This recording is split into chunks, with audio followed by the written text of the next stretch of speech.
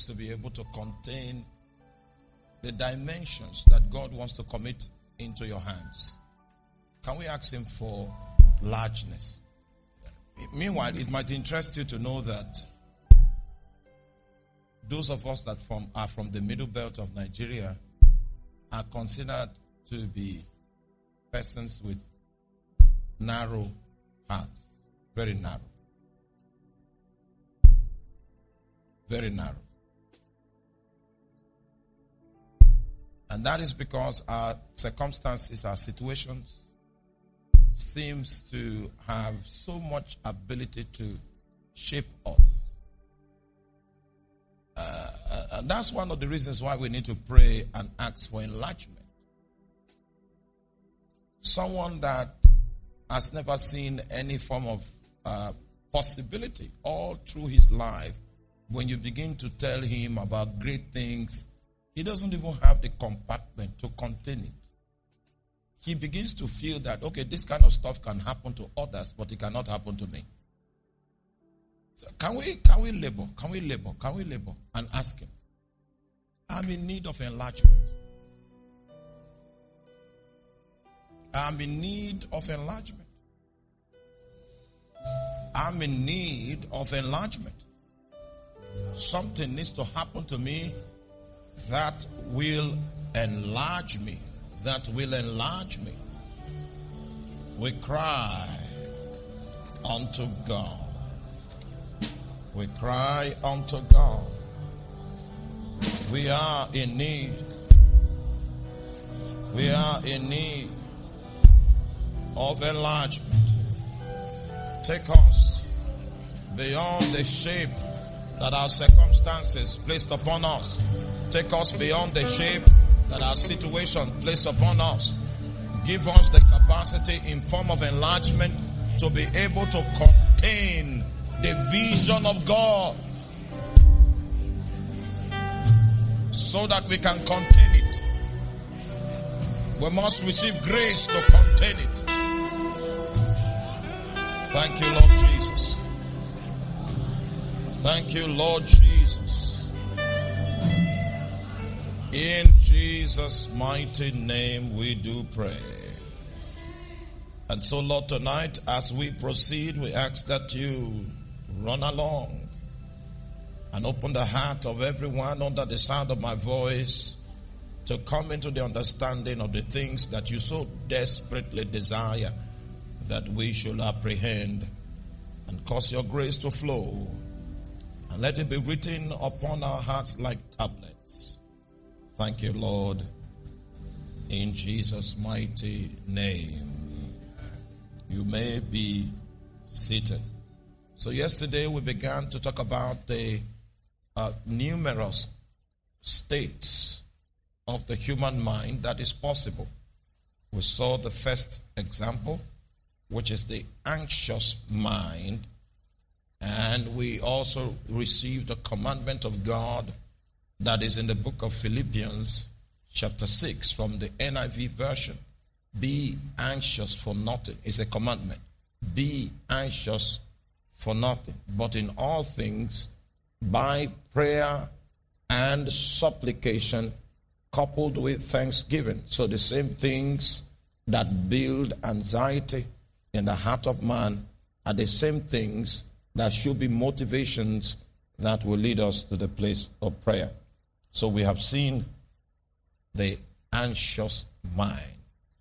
And when I came into the hall tonight, I met Pastor Tony praying, leading prayers, and he took one of the scriptures from my text, from my jotter. And that's Romans chapter 1. I'd like you to turn. Romans chapter 1. Romans chapter 1, verse number 28. Romans chapter 1, verse number 28. And even as they did not like to retain God in their knowledge, God gave them over to a reprobate mind to do those things which are not convenient. That's the second state of a mind. This second state of the mind finds expression anytime we begin to rebel against God. What God does is that He now allows us to go on our own tangent. That's what makes our minds reprobate. If someone is going to recover from a reprobate mind, meanwhile, it will interest you to know that the word reprobate is the same word worthless. But we will like to engage this scripture from another translation of the Bible so that we can see the words that are used therein. This is New King James. It's still related to, this NIV. Furthermore, since they did not think it worthwhile to retain the knowledge of God, He gave them over to a depraved mind. Depraved mind. Depraved mind. All right, another translation of the scripture. Still depraved. Can you go to another translation, the Message Bible? Since they did not bother to acknowledge God, God quit bothering them and let them run loose. So, have you ever seen, are you there? All right.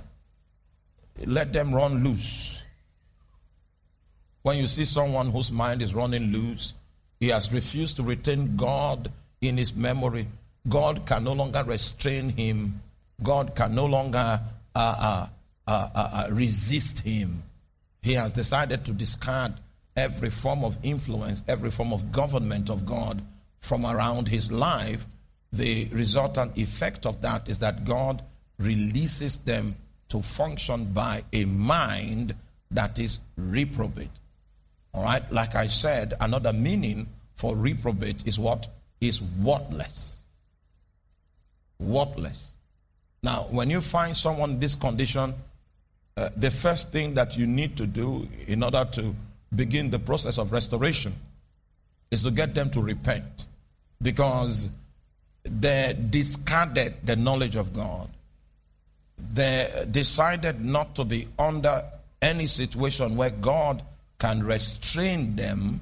That was why God gave them up. You see, if you still regard the knowledge of God, the fear of God, this cannot be your condition. But the moment you decide that you don't want any form of strings to be attached to you to regulate you from the realm of God, what He does is that He gives you up to a reprobate mind. I walked on the streets of Sao Paulo in Brazil, and I saw one dude. The guy was just by the corner of the street, and I was wondering, hey, what brought this guy here? The pastor said, the pastor that invited me, my brother in Brazil, my elder brother, Pastor Maxwell, I don't think he has been with us. Maxwell. Well, he will be with us, just in case he has not. He said that man, if you take him to a psychiatrist in Brazil, they will not attend to such people, because the psychiatrist says they are in the bottomless pit. A psychiatrist is trained to deal with such people, but there is a certain hard drug in Brazil. It's not in Nigeria. Thank God for that. Hallelujah. That the moment you take that hard drug, I've forgotten the name. If evangelists were here, would have helped me. When you take that drug, the next thing that you fall in love with is very terrible smell. You like places like the toilet, you like places like the pit latrine, you like, when the odor is strange, you just go there and that's where you tabernacle. So in Brazil, you will see a lot of them on the streets. They don't know that it's daybreak. They are not aware of that. On the streets, by trash cans, by anywhere there is a strange odor, the guy embraces, in fact, he colonizes that place as his own very location. His mind has become worthless. The Lord will help us in the name of Jesus. The joy about this state of worthlessness is that if a man still retains God in his memory, he can never get to this point. So I'm not talking to people with reprobate minds right now. And that's a great job. Because if you see those guys, even psychiatrists don't admit them. They said he spoke one Portuguese. Huh?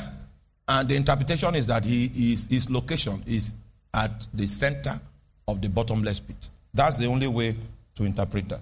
Hallelujah. The mind is worthless. So we in this hall, we listening to me online, have not arrived here and will not arrive here. But I just need to show you that there is such a reality. Okay? Okay, can we move to the book of Romans chapter 8, verse number 6? While Pastor Philip, you mobilize your team to make my voice note available, because we are going to run an analysis of that voice note. Romans chapter 8, verse number 6. Are you there?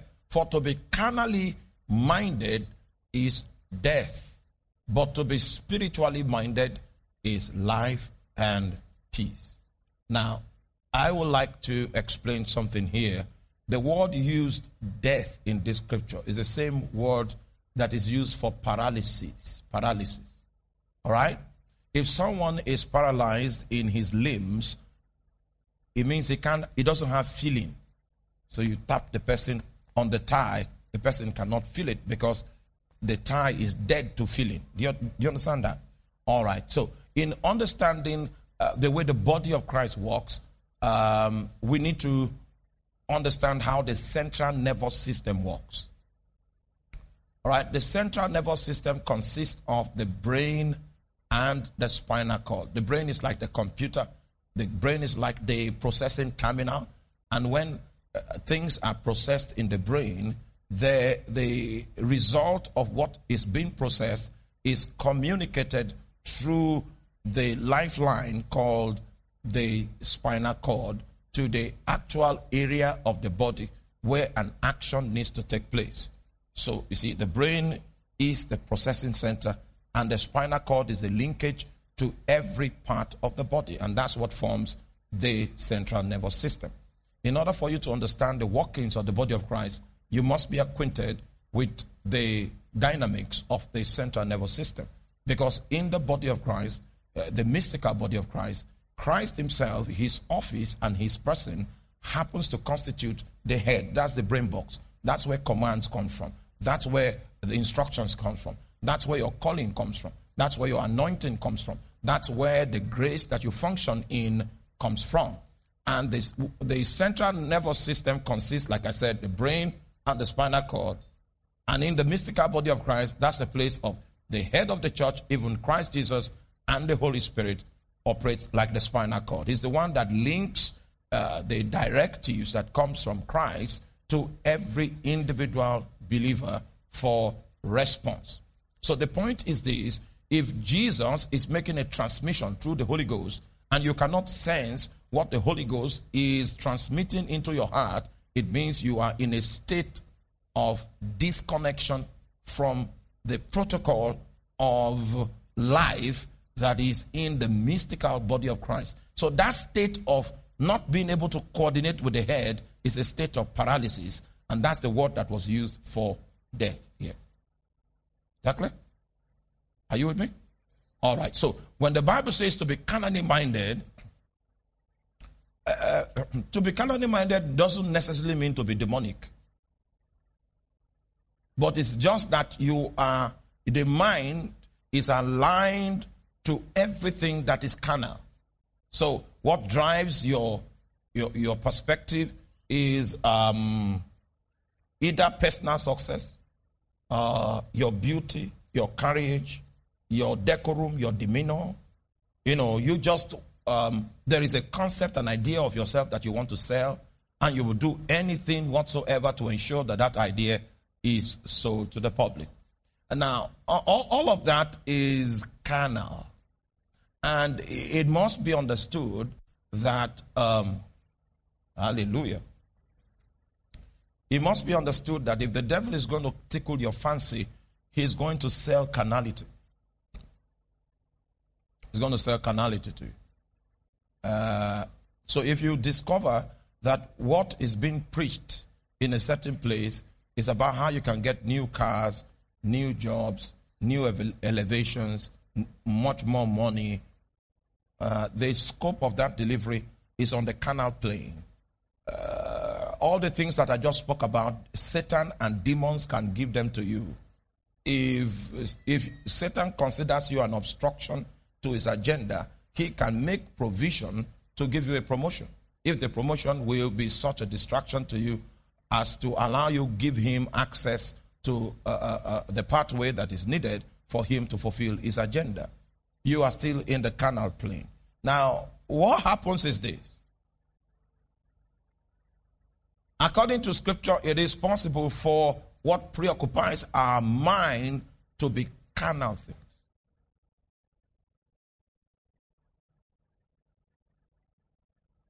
So that's what the Bible calls the carnal mind. We went for, those days when I was still in the service, we went for a training in Calabar, and when we went for break, a heated discussion began.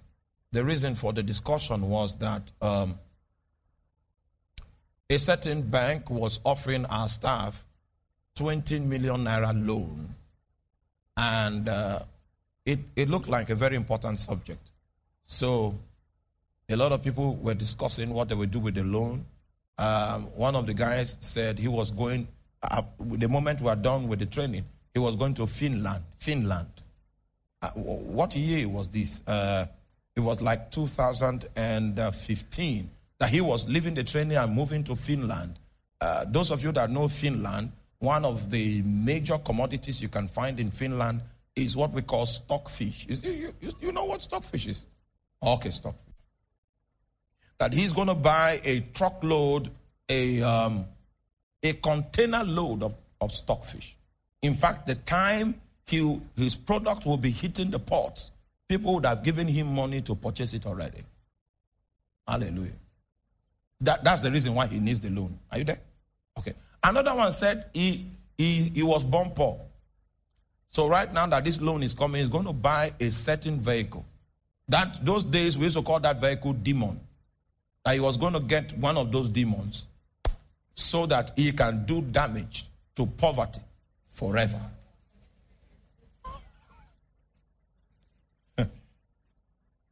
I was listening to all the options, what the 20 million will create, what it will do. And then they now asked me, Pastor, what are you up to? What are you going to do with 20 million? I said, well, I'm not going to receive the loan. Hey, I broke their spirit. In fact, the discussion ended. Everybody went on break. Now, that is, are you with me? 2 years later. After everybody had accessed the loans, and are you there? We now came for training again. 2 years later. Hey! And it's only when we come for trainings that you can see people on the field because we are scattered. Some are in Maiduguri, some are in Kaduna, some are in so many places. So you'll never see them again because we're on the field. Only the trainings bring you people together. So we now had a training 2 years after that time, where the loan is 2 years old now. The man that said he wanted to go to Finland to bring stockfish, he has not traveled. And meanwhile, the loan has finished. Okay? The guy that said, it was only the guy that said he wanted to purchase one of those demons. He bought his demons. But the issue is payment, the payment plan. So when we got back for the training 2 years later, everybody was depressed. And everybody began to say, if we had known, we would have listened to Pastor. Because Pastor is free now. Do you know that loan lingered for 5-6 years?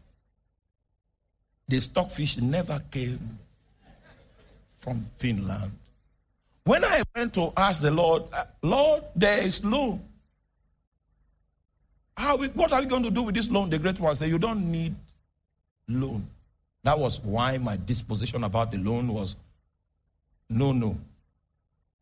All of my colleagues in that training that time were victims of that loan, and for 5 years running, they could not pay back.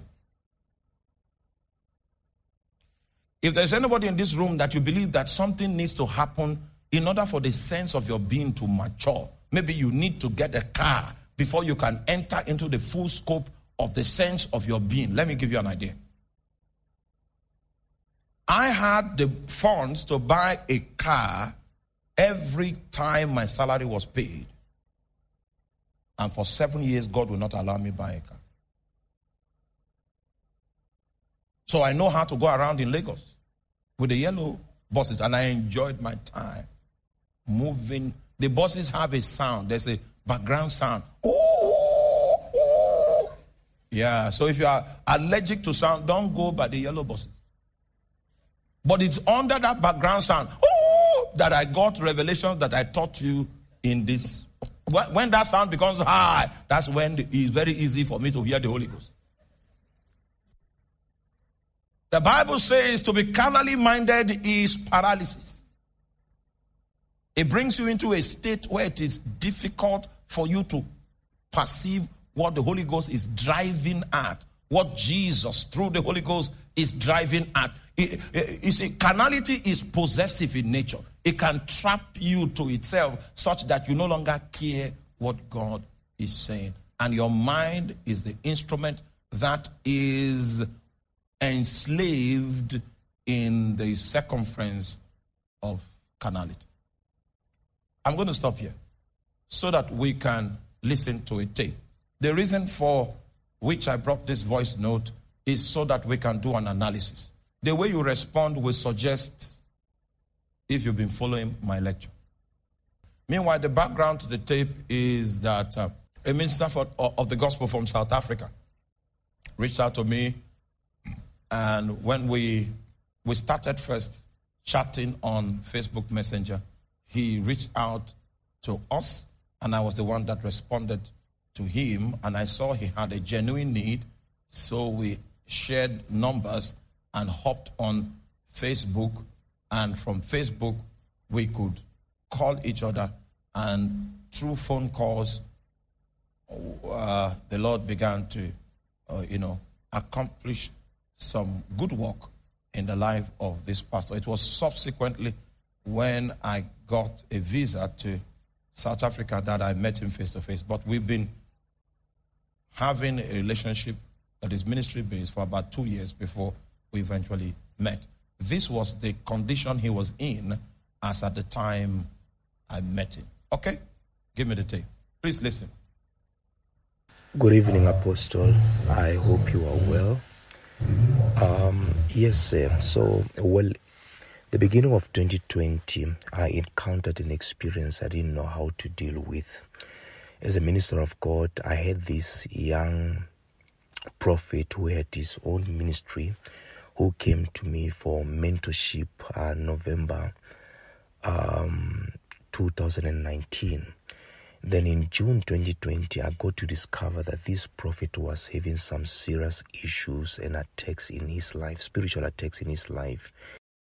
All right, so a younger minister approached this person that I'm talking to, and that younger minister, unknown to this preacher, was part of a cult. All right?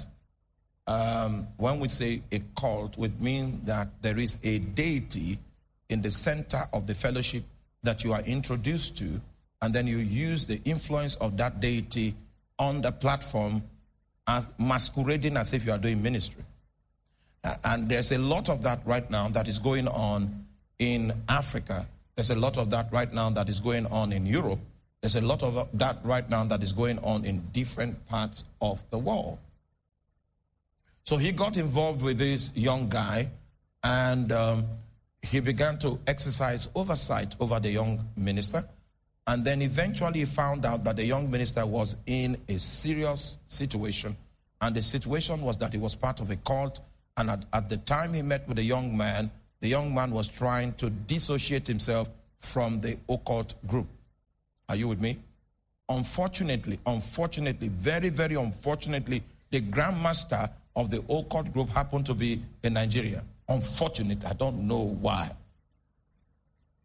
The name of Nigeria appears in dark quarters. That will not be the case forever. In the name of Jesus.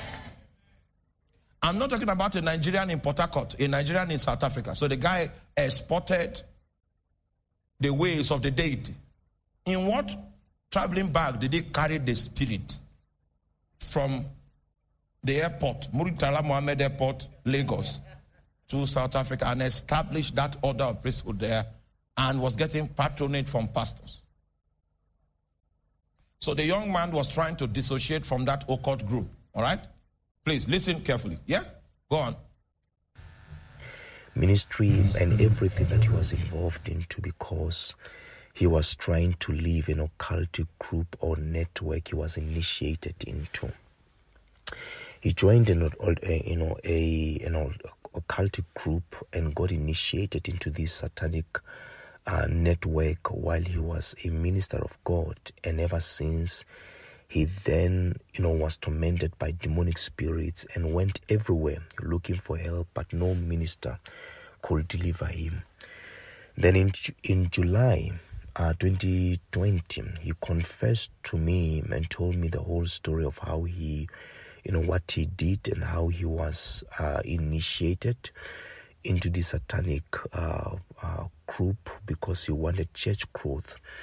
After I heard everything, I really did not know how to reconcile such a brother back to the Lord, as the case was new to me.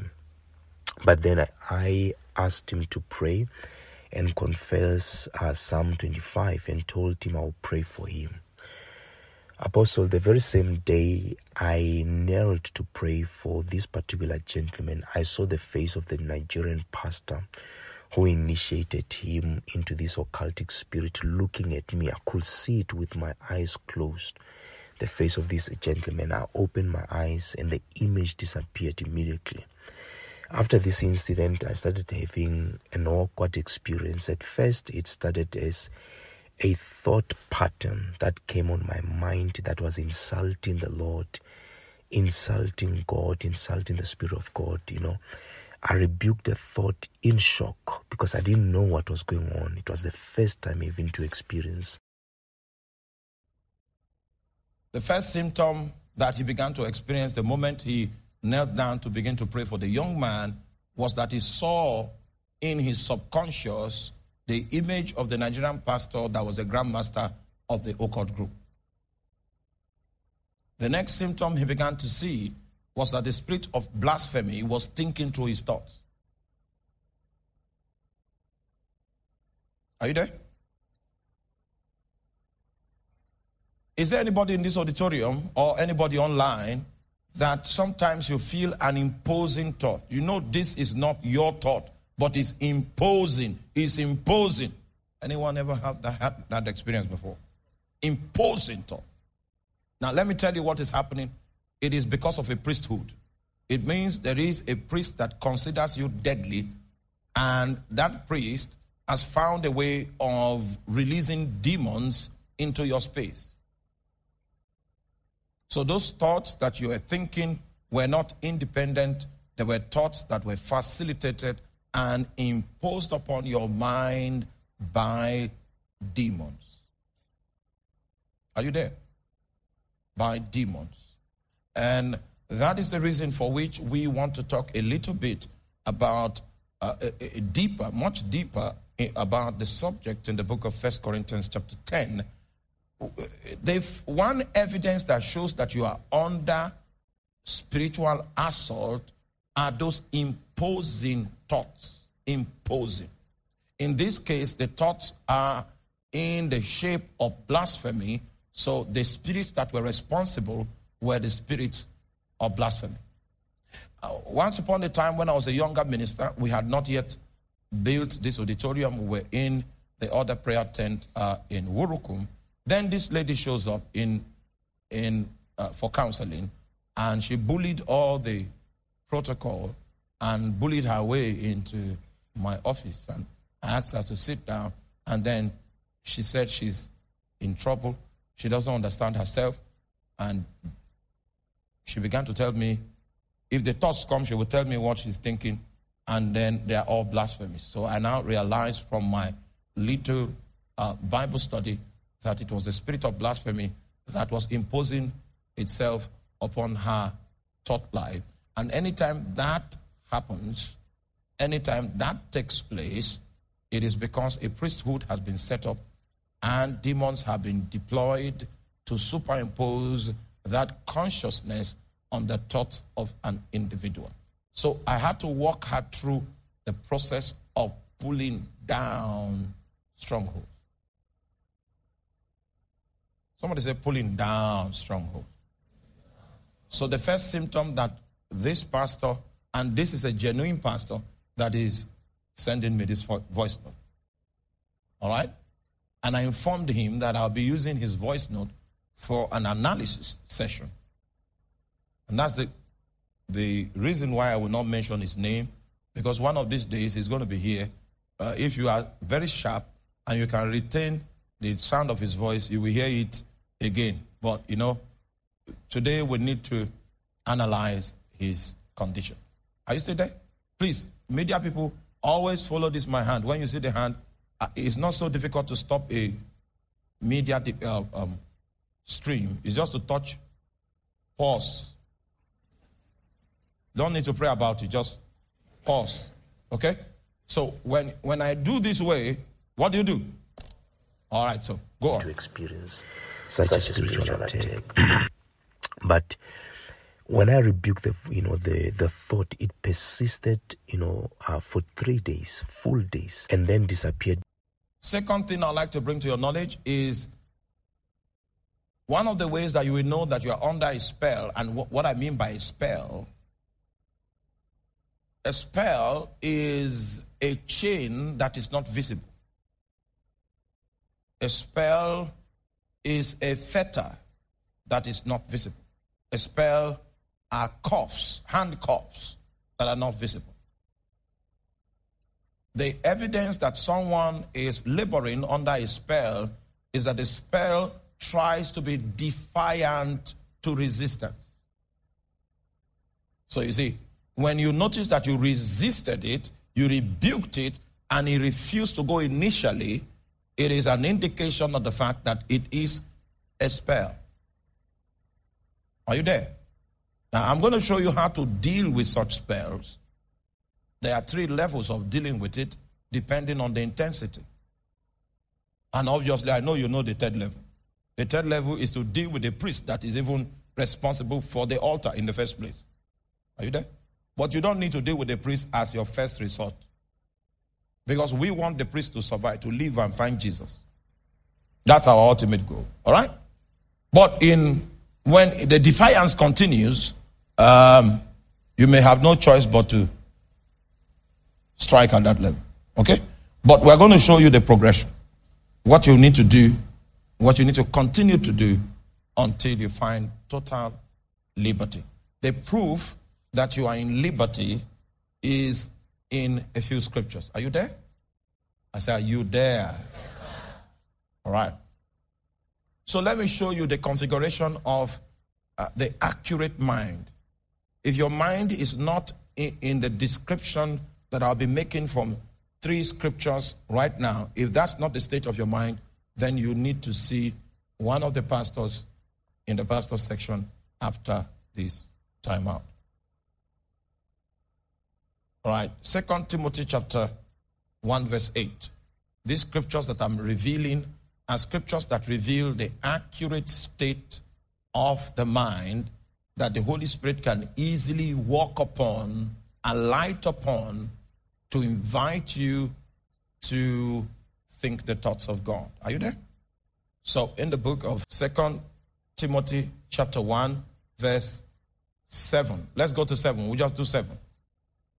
For God had not given us the spirit of fear, but of power and of love and of what? A sound mind. So the proof that your mind is in the best state of affairs, such that if the Holy Spirit wants to invite you to reason with him, you are so ready for such an encounter, is that your mind is sound. Now, stay with me. Sometimes these English language words might be difficult to explain. Sound mind. Somebody might ask, okay, what is sound mind? According to the Greek word here, sound mind means a mind under your control. A mind that is under what? Your control. If the mind is not sound, the mind will begin to exercise itself as though it is controlling you. Whenever you see symptoms of the fact that your thoughts are so powerful that they seek to dominate you, they seek to control you, it is indicative of the fact that you are under satanic torment. Because the description of a sound mind is a mind that is under your control. Now, if I want to move into the prophetic to know the mind of God, I can do that. I know what to do. You know what I'll do? I get the guy on the keyboard. When he begins to play, then I'll begin to pray in the spirit, and I'll set my mind on things above. The moment I set my mind there, I forget about everything. The only thing that concerns me is what Jesus is saying, is what is moving in the Holy Ghost. The moment I set myself like that, something will drop. And we can even do it now. And you will see, I will begin to know things about people in this place. Begin to receive insight. You see, you can go on that adventure, that kind of journey of inquiry, if you are launching from the path of a sound mind. Whenever you notice that your mind is domineering, your mind is compelling, and your mind seeks to subdue you, you are up against a devil, up against persons without bodies. Is that clear? Good. Good. If it proves to be defiant, it means it's under an influence. So the first description of an accurate mind is that it is sound. And sound in this context means under your control. Is that clear? Under your control. As we go on, because I'm going to give you a brief lecture on how to deal with strongholds and also how to deal with demons that want to manipulate your thoughts deliberately. There are some training that we're going to do instantly in this place tonight. And you're going to practice it, okay? All right, second description of an accurate mind is in the book of Mark chapter 5, verse 15. And they come to Jesus and see him that was possessed with the devil sitting and had the legion sitting and clothed and in his right mind. Now, I need to explain the word right here. The word right here in the Greek is sophroneo. Sophroneo. Sophroneo means there's only one way I can explain this based on the words I have on my lexicon. My lexicon is quite detailed and deep. But this is the description that I get from the lexicon. Right mind, it means a mind that is not intoxicated. You know, stay with me. It's not what? Intoxicated. It is sober. Now, have you ever seen someone that is drunk? Ever seen a drunk man? He sings spontaneously. The songs are strange. They don't follow music patterns. The songs just flow. It's a product of intoxication. But when we say someone is sober, it means he has come out of the influence of intoxication. So the scripture here is suggesting a sober mind, and the way we can understand a sober mind is that it is not under the influence of intoxication. It means when the demons were operating on him, it was as though he was perpetually intoxicated, and the way he was operating was not coordinated. But for the first time in a long time, they find the man sober. He was outside of the influence of intoxication. Sober, not intoxicated. Okay? And finally, in the book of Romans chapter 8 verse 6, we see the last sign of an accurate mind. The Bible says, for to be carnally minded is death, but to be spiritually minded is life and peace. Now, give me that from NIV. Maybe it will break it down. For to be carnally minded is death, but the mind controlled by the Spirit is life. So the idea of a mind, all right, an accurate mind is a mind under the influence of the Holy Spirit. Is that clear? Meanwhile, when we study further on the mind, you will see that you are supposed to be in control of your mind, because the Bible says, set your mind, set your affections, set them on the things that are above. He said, if whatsoever is pure, whatsoever has virtue, he said, think on those things. It means you are supposed to always have control of your mind. You can decide what you think. But when there is bondage in your mind, the Spirit imposes upon you what you should think. That's a situation of intoxication. You are not sober. There is an influence that has hijacked the mind, and that's a bad place to be. So the description that this pastor gives us about his experience is suggestive of the fact that demons began to invade the mind. And that's why we are studying the first battlefield is the mind. There are other battlefields. The battlefield of finances exists. The battlefield of bodily health. Are you there? So, but we are still on the first lane of the battlefield. I'll need to show you battlefields before we now begin to talk about the weapons of our warfare and rules of engagement. If you have a witch in your compound that is tormenting everybody in the dream, how do you check the person out? How do you checkmate their activities? So there are rules of engagement. What you need to do, that the witch will pack from the compound and greet everybody. Senu, senu, senu, and pack away. They are if you know rules of engagement, and the thing about the agents of the kingdom of darkness is that when they find that there is someone that is knowledgeable in the realm, they don't like to fight. They pack. Even Satan himself knows that he's short of resources. So when he comes and he sees that there is no possible way for victory, many times in scripture you will see he departs for a season. Are you there? All right. So, hallelujah. You still have, the voice note has not finished. Okay. You can switch it on. And kept rebuking it. After 3 weeks, the thought came back so strong. I then realized that it was not a thought as I thought, but a voice that I kept hearing in my After mind. 3 weeks, it was as though my mind was so strong. So what is going on there is priesthood. Someone has summoned some devils, and then he had spoken, so the devils are relaying the things the person has said into your head. Sometime, are you there? Now, I heard of a witch that was in town here, and the son was somewhere abroad schooling, and she told everybody that she's going to call her son back. She misses her son.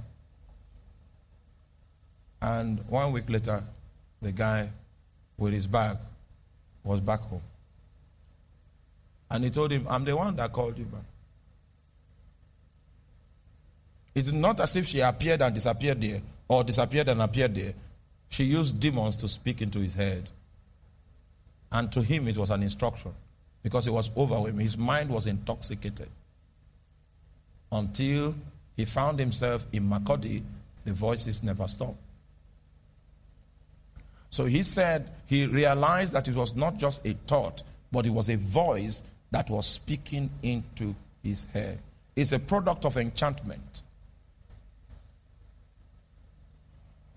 I watched a movie yesterday from Mount Zion movie productions. How I wish I could cut that section and have it played on the screen. You will see the kind of ritual that is done in order to send demons to speak into somebody's head.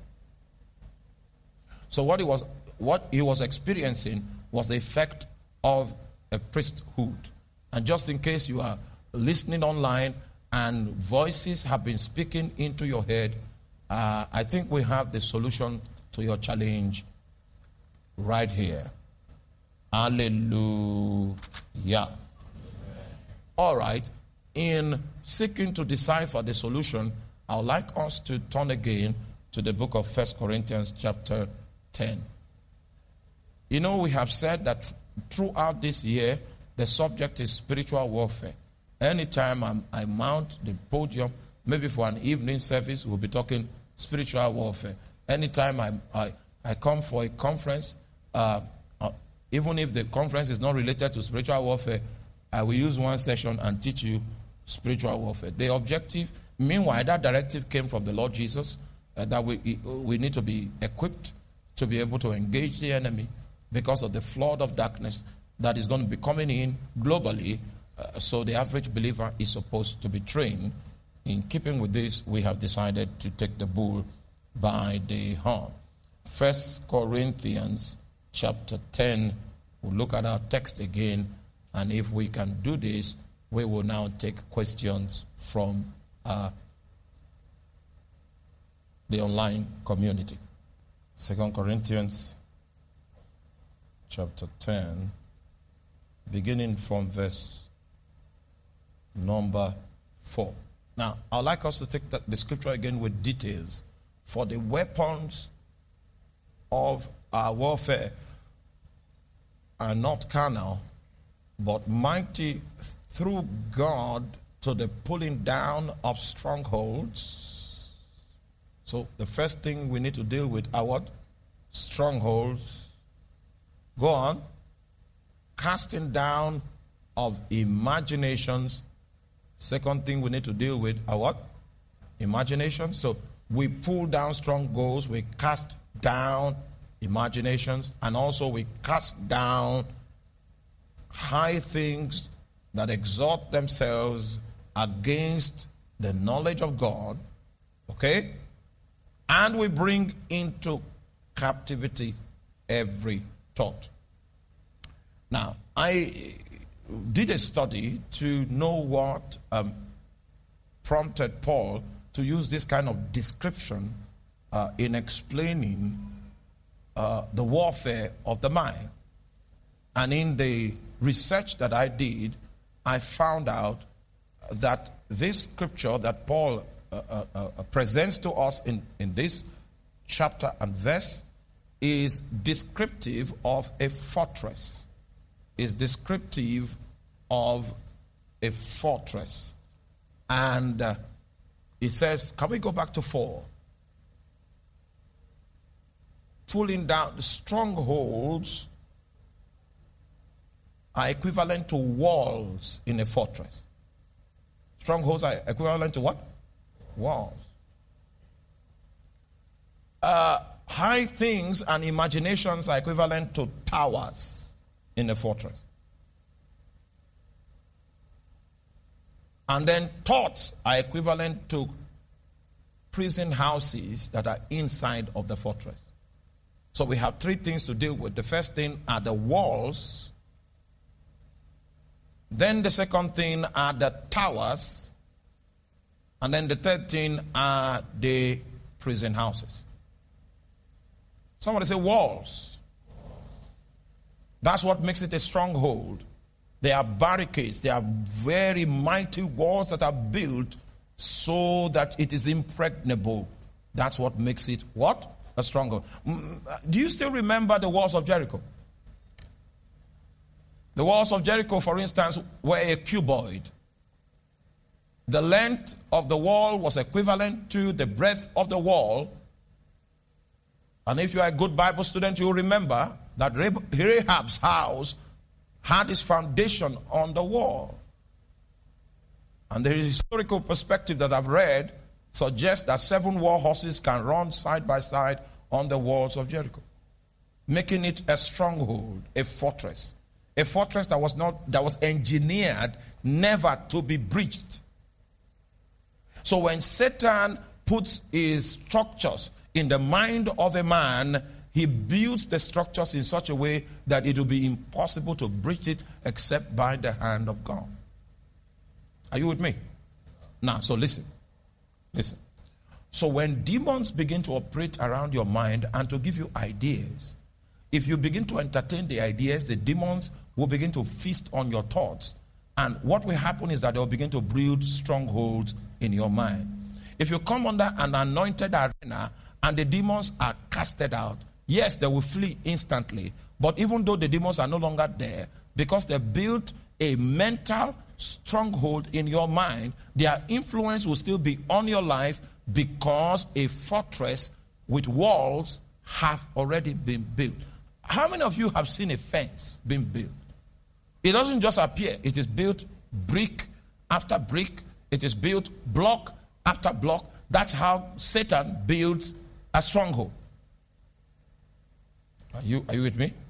And that is the reason for which expelling devils is instant, but casting down a stronghold will take a process of time, because you are going to dismantle that wall brick after brick, the same way it was constructed. You are not with me? Are you with me? Okay, the brother there says not with me. You are not with me? You are not understanding what I'm saying? Because you shook your head like this. Does that mean it's a deep revelation, or you are not understanding? What's the meaning of that? Huh? He's with me. So he marveled at the revelation. Hallelujah. Now, amen, hallelujah. Are you there? Now, so this is what the devil does. He knows that you might arrest him and you might cast him out.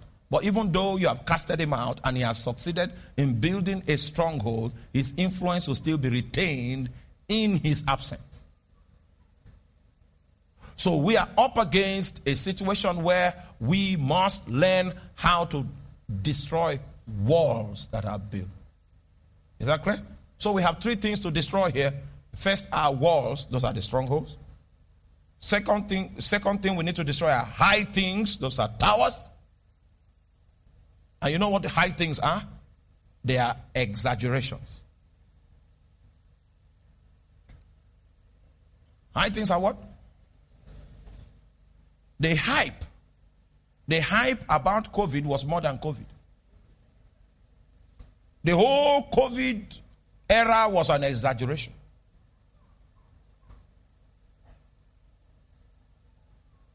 And I got reliable information from high people in the medical war front during the COVID time that anybody that dies in the hospital, they should say he was a COVID death. Make the numbers. Make it count. So that we can create a false sense of doom, and any law or any strategy, any initiative that is taken under that situation will be considered tender mercies.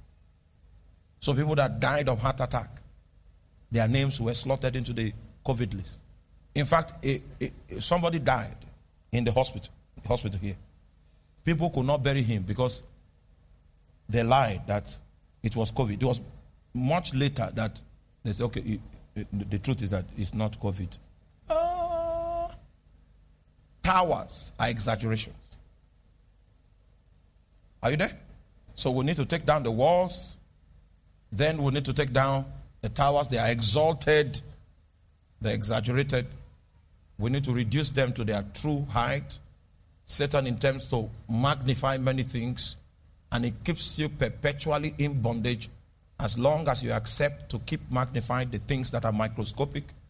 He gives you a lens that multiplies the size 1,000 times, and he makes spectacles out of those lenses, and you'll be viewing nothingness and thinking it is an edifice because he has built a tower in your mind. And finally, he begins to run thoughts through your mind that even though the padlock on the prison house has been broken, you yourself will not want to violate the security system. You'll be sitting down inside. The padlock is broken, but you can't come out, not because there was no physical liberty, because you are still bound in your mind. Are you there? Turn your Bible with me to the book of Numbers chapter 13, and I'm going to show you a people that God stretched forth his hand to bring out of the land of Egypt. They had already reached the border of the land that God had promised them. And here they were. They sent spies into the land to bring a feedback about the state of the land. Then the bondage that was in their mind began to speak. So the prison houses can be opened. The towers can be demolished. Are you there? But the bondage in the mind can keep a man in captivity. Numbers 13, verse 25. Come with me quickly. And they returned from searching of the land after 40 days. And they went and came to Moses and to Aaron and to all the congregation of the children of Israel unto the wilderness of Paran to Kadesh, and brought back word unto them and unto all the congregation, and showed them the fruit of the land. And they told him and said, we came into the land whither thou sentest us, and surely it floweth with milk and honey, and this is the fruit of it. Nevertheless, the people be strong. Now this one is of the mind. The people be strong that dwell in the land, and the cities are walled. Can you underline wall? What's the name of that? Oh my God, this lecture. Okay, because you are not with me. The syllabus has been abridged. Oh my God. Now, you see, after this lecture, I was supposed to label the actual strongholds and give them names. But that labeling I will no longer do, because while I was teaching, some of you were in France thinking of, may the Lord bring you back from where you have gone. Oh, I'm just being reminded that you are not the only congregation that we have. The people online, how are you? Okay. All right. Now, so let's go there. He said, nevertheless, the people be strong that dwell in the land, and the cities are what? Walled. And what's the name of that? It's the stronghold. And very great. And so the next description of the city is that they are walled. And the other description is that they are what? Very great. And moreover, we saw the children of Anak there. And the Amalekites dwell in the land of the south. And the Hittites and the Jebusites and the Amorites dwell in the mountains. And the Canaanites dwell by the sea and by the coast of Jordan. And Caleb stilled the people before Moses and said, let us go up at once and possess it, for we are well able to overcome it. This guy had a sound mind. A man with a sound mind is capable of believing the words of God. A man with a sound mind is able to distinguish between truth and true. I'm going to teach you on that. Truth and what? True. Truth is the word of God. True might be reality. True might be the description of the current circumstance. But a man that God is going to use does not walk with true, he walks with truth. He despises true, and his worldview is built on the pedestal of truth. And Caleb stilled the people before Moses and said, let us go up at once and possess it, for we are well able to overcome it. But the men that went up with him said, we be not able to go against the people, for they are stronger than we. The mind. Now, these guys have not fought the enemy. This is just the mind. Just the mind. They had already judged themselves to be the weaker side. And they brought up an evil report of the land which they had searched into the children of Israel, saying, the land through which we have gone to search it is a land that eateth up the inhabitants thereof. You see, the mind. The mind. Did they see the land opening and say, okay, well, it's eating this one now? They brought another dimension. All of these were indications of the fact that whereas there were walls, strongholds, now you can see exaggerations. It's a tower. It eateth up the inhabitants thereof, and all the people we saw in it were men of great stature. Yeah, next verse. And there we saw the sons of Anak, which come of the giants, and we were in our sight as grasshoppers. You know, this is exaggerated. This is a tower. Well, as grasshoppers in their sight, and so we were in their sight. Now, so if you are going to deliver people, so Moses had done the hard task of delivering these guys out of Egypt, but Egypt was stealing them. Egypt will not leave them. Moses delivered them one night, and they were out of the place.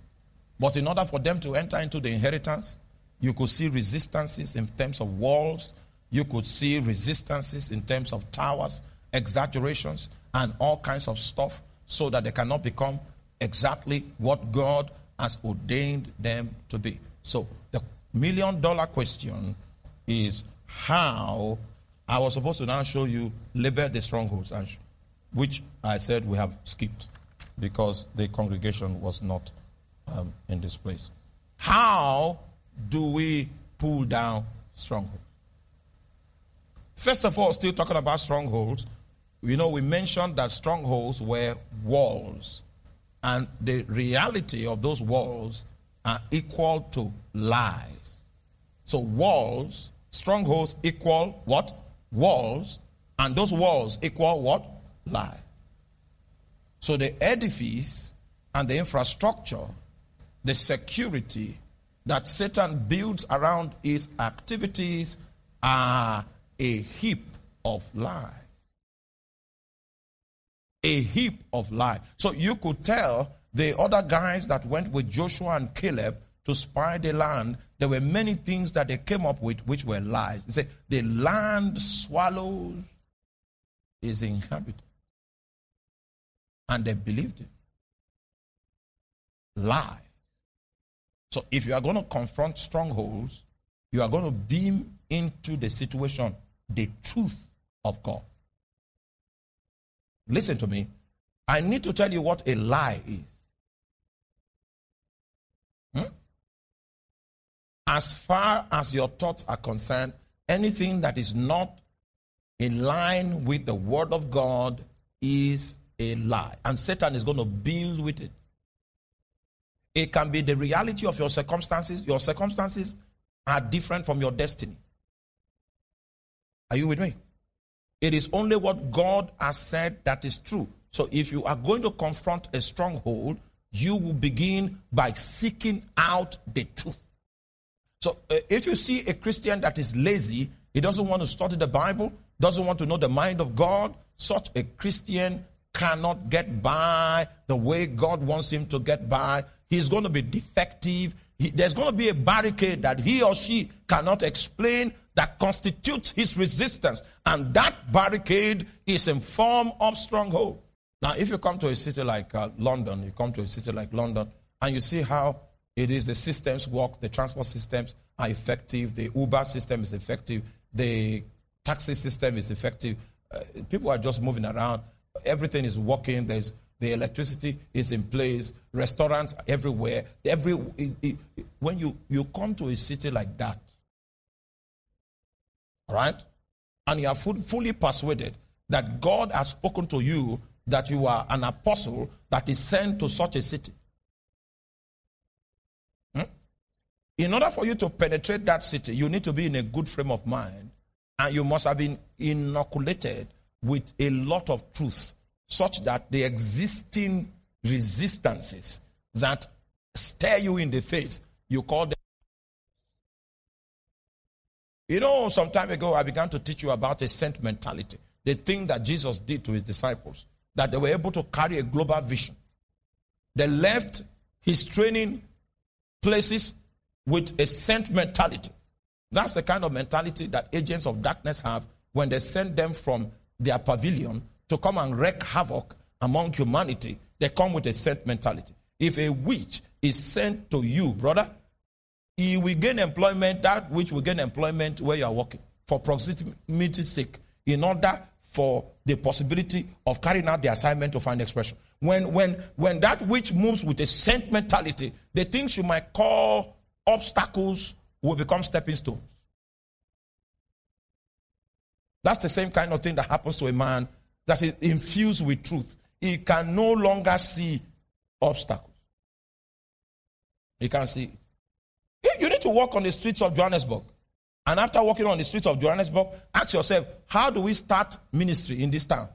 It's like a prison. Oh, but when we got there, we didn't see that prison. We held a meeting for 3 days, and after 3 days, our branch in South Africa has started till today.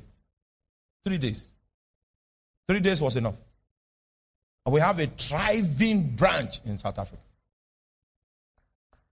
No, to the glory of God, not because I'm so smart. No. But you see, if you are not operating by the walls, you will gain mileage. When people come to me to explain their challenges, I just say, Jesus Christ. This one is bound. And I've seen people with broad chests that gym that are bound. I've seen people, do you understand? Very beautiful damsels that got bound.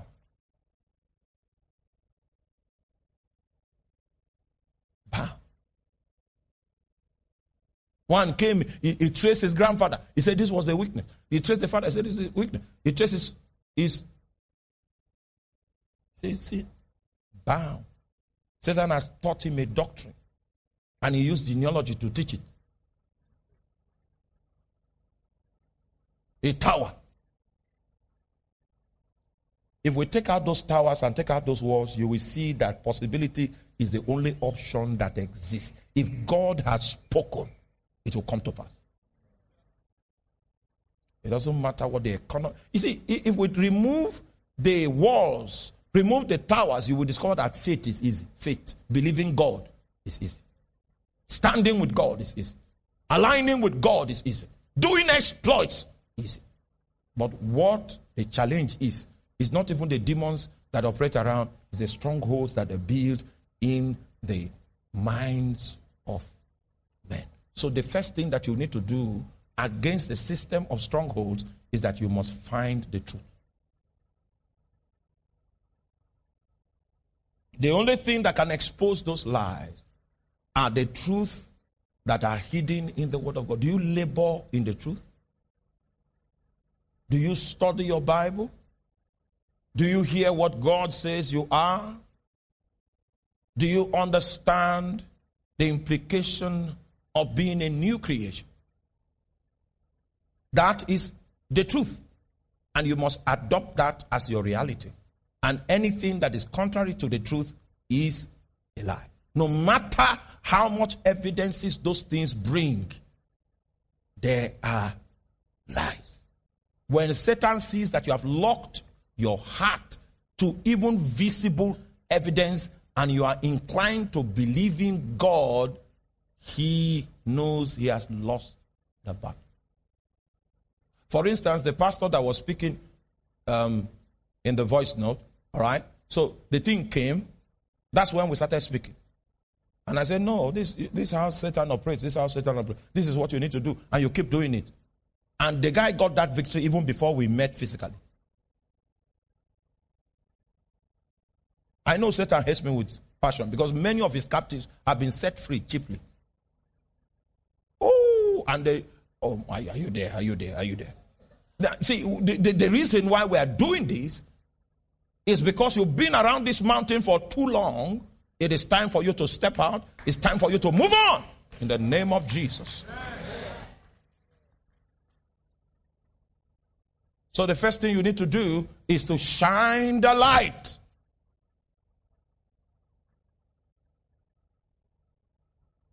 Shine the light. I remember I was studying, I was born very sickly and all of that. And then I was studying the book of Isaiah chapter 53 when the Bible says that who has believed our report and to whom is the arm of the Lord revealed? For he shall grow up before him as a tender plant and as a root out of dry ground, and there is no form nor comeliness, and when we shall see him, there is no beauty that we should desire him. Right? The Bible called him a man of sorrows, acquainted with grief, and we hid as it were our faces from him.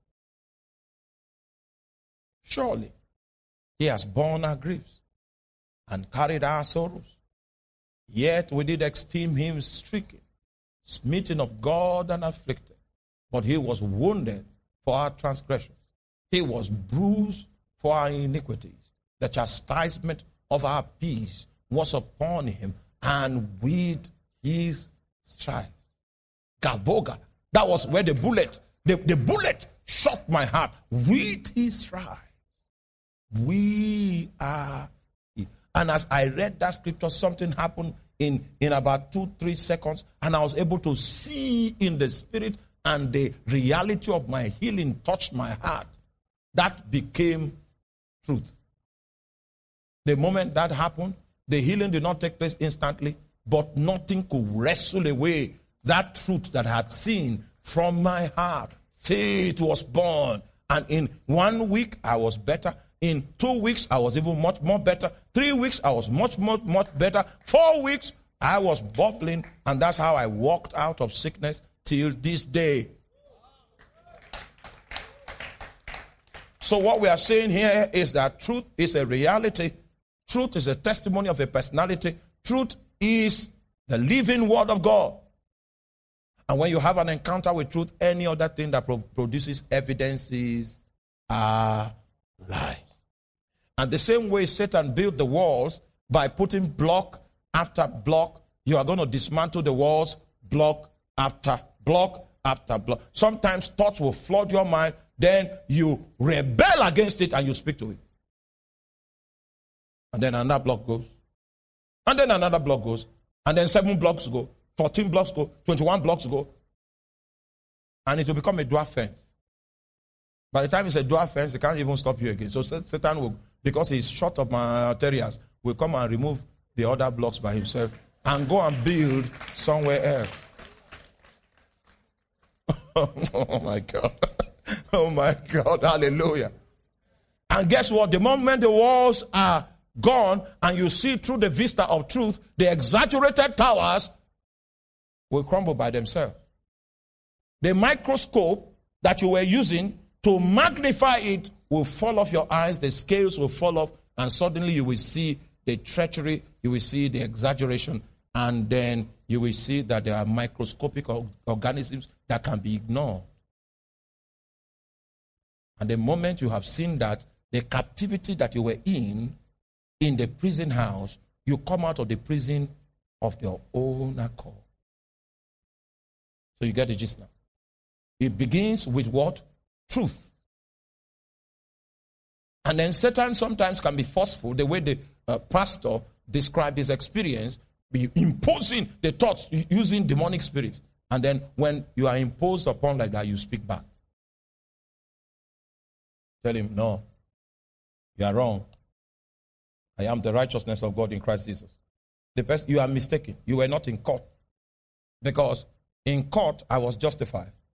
And God, who is the judge of all, declared me discharged and acquitted. It's just that you didn't come to court, so you are still operating from an old perspective.